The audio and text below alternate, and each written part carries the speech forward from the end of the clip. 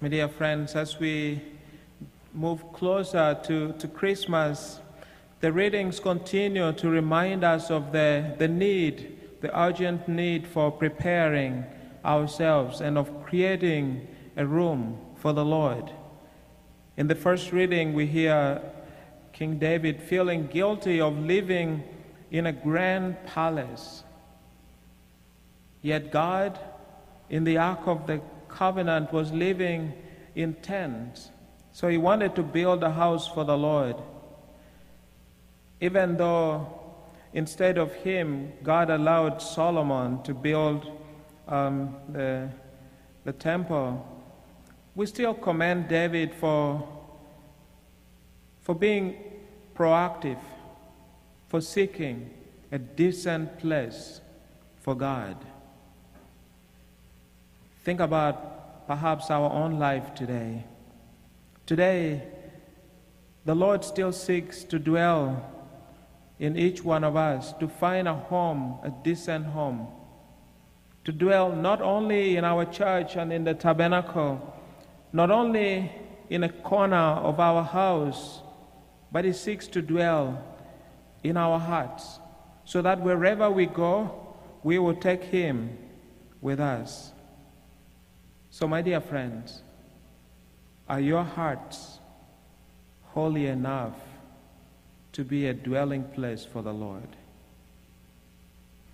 I'd like to continue to encourage us to utilize the sacrament of reconciliation that we have during the season of Advent. We have been having reconciliations also on Mondays from 12 to 1 and from 7 to 8 p.m. We'd like to encourage people to come for that. It's through the sacrament of reconciliation, especially during this season, that we can continue to build and purify our hearts and create a home for the Lord. And that's how we can also continue to fulfill what St. Paul wrote for in the second reading.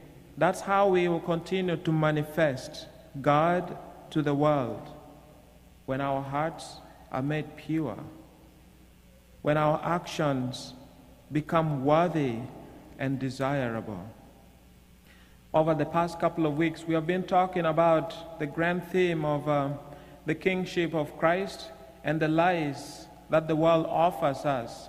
The first week we talked about globalism, and then we talked about individualism. Then later on we talked about moral relativism. And last week we talked about materialism. This week we conclude with talking about secularism. And what is secularism? Secularism is the belief that religion should not be involved with ordinary social, political, and moral activities of a society. It literally seeks to divorce religion and faith from every aspect of human life. To the secularist, faith lacks cultural authority, which is so wrong.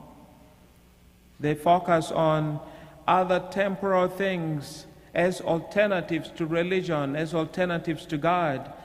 And some of the alternative things that secularists turn to are things like nature, like wealth, sports, power, and control. And many times secularism leads to atheism, and atheism is the bold rejection of God. What causes this secularism today in our world? There are many causes, perhaps. First, I'd like to mention pride. Pride, when we become so self-centered, we become selfish and claim that when we claim that other powers other than God is what is absolute in our life. That comes with pride. Sometimes it comes with poor legislation, especially in governance. Sometimes it comes with rationalization when we promote the false claim that science answers everything when we truly know that it doesn't. Sometimes it comes when we lack authentic witnesses of faith, when we fail to become that light that can show the world the beauty of faith, when we let faith become dormant. It builds and nurtures secularism. And also, when we promote the false claim that all the world's problems is because of religion.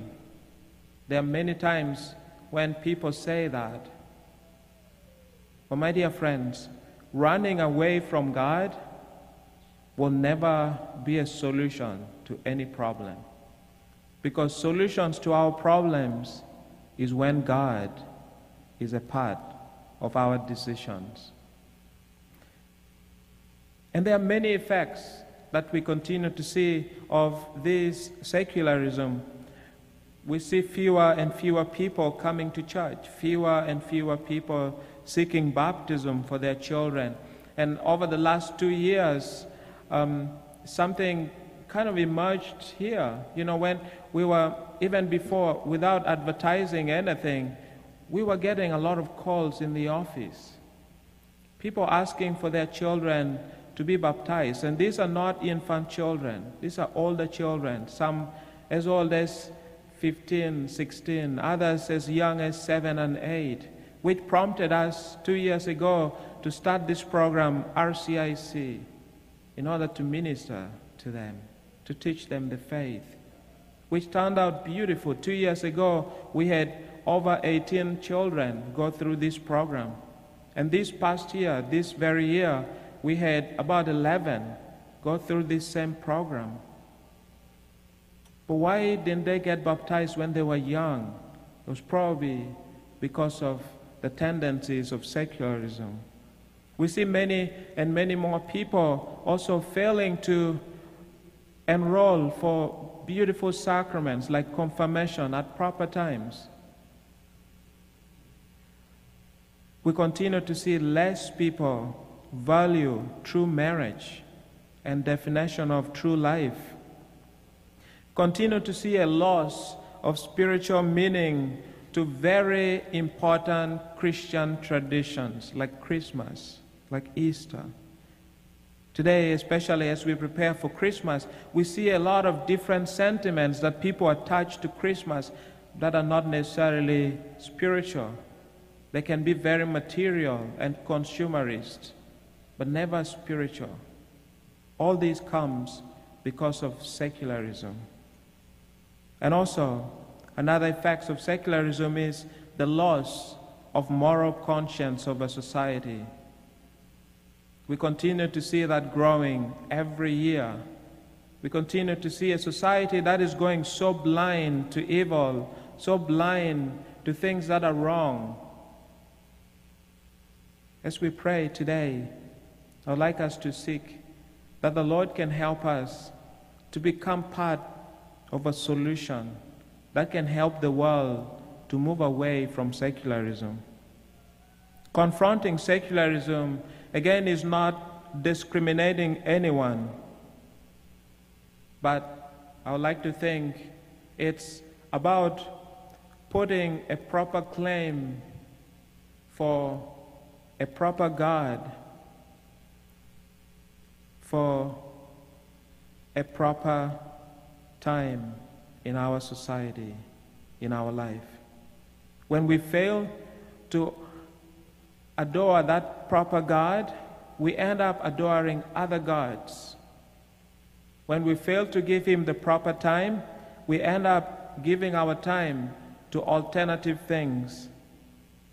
And our society and different aspects of our life will continue to be affected by this vice of secularism.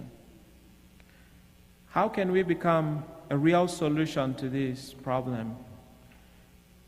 The gospel offers us a way today is by first saying yes to the Lord, by committing ourselves to His service and to His calling. That's how we can challenge secularism. That's how we can claim God back into our life.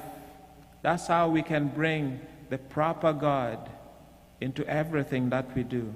Mary in the gospel, even though it was not easy for her. She was very young. Even though she was perhaps not the most exposed or the most experienced in the world at that time, she was able to hear and to see God clearly. And that's why her acceptance gave us a Savior.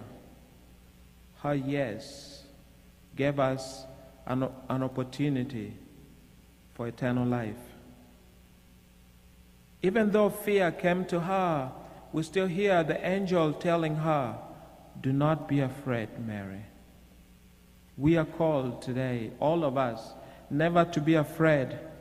Never to be afraid to stand by God, to stand with God, and to stand for Him, to fulfill His will in our life. God continues to do the impossible in our lives. That's why in the gospel too, He made Elizabeth, who was considered barren, fruitless, He made her to become fruitful, made her able to bear a son, made her become the mother of our Lord.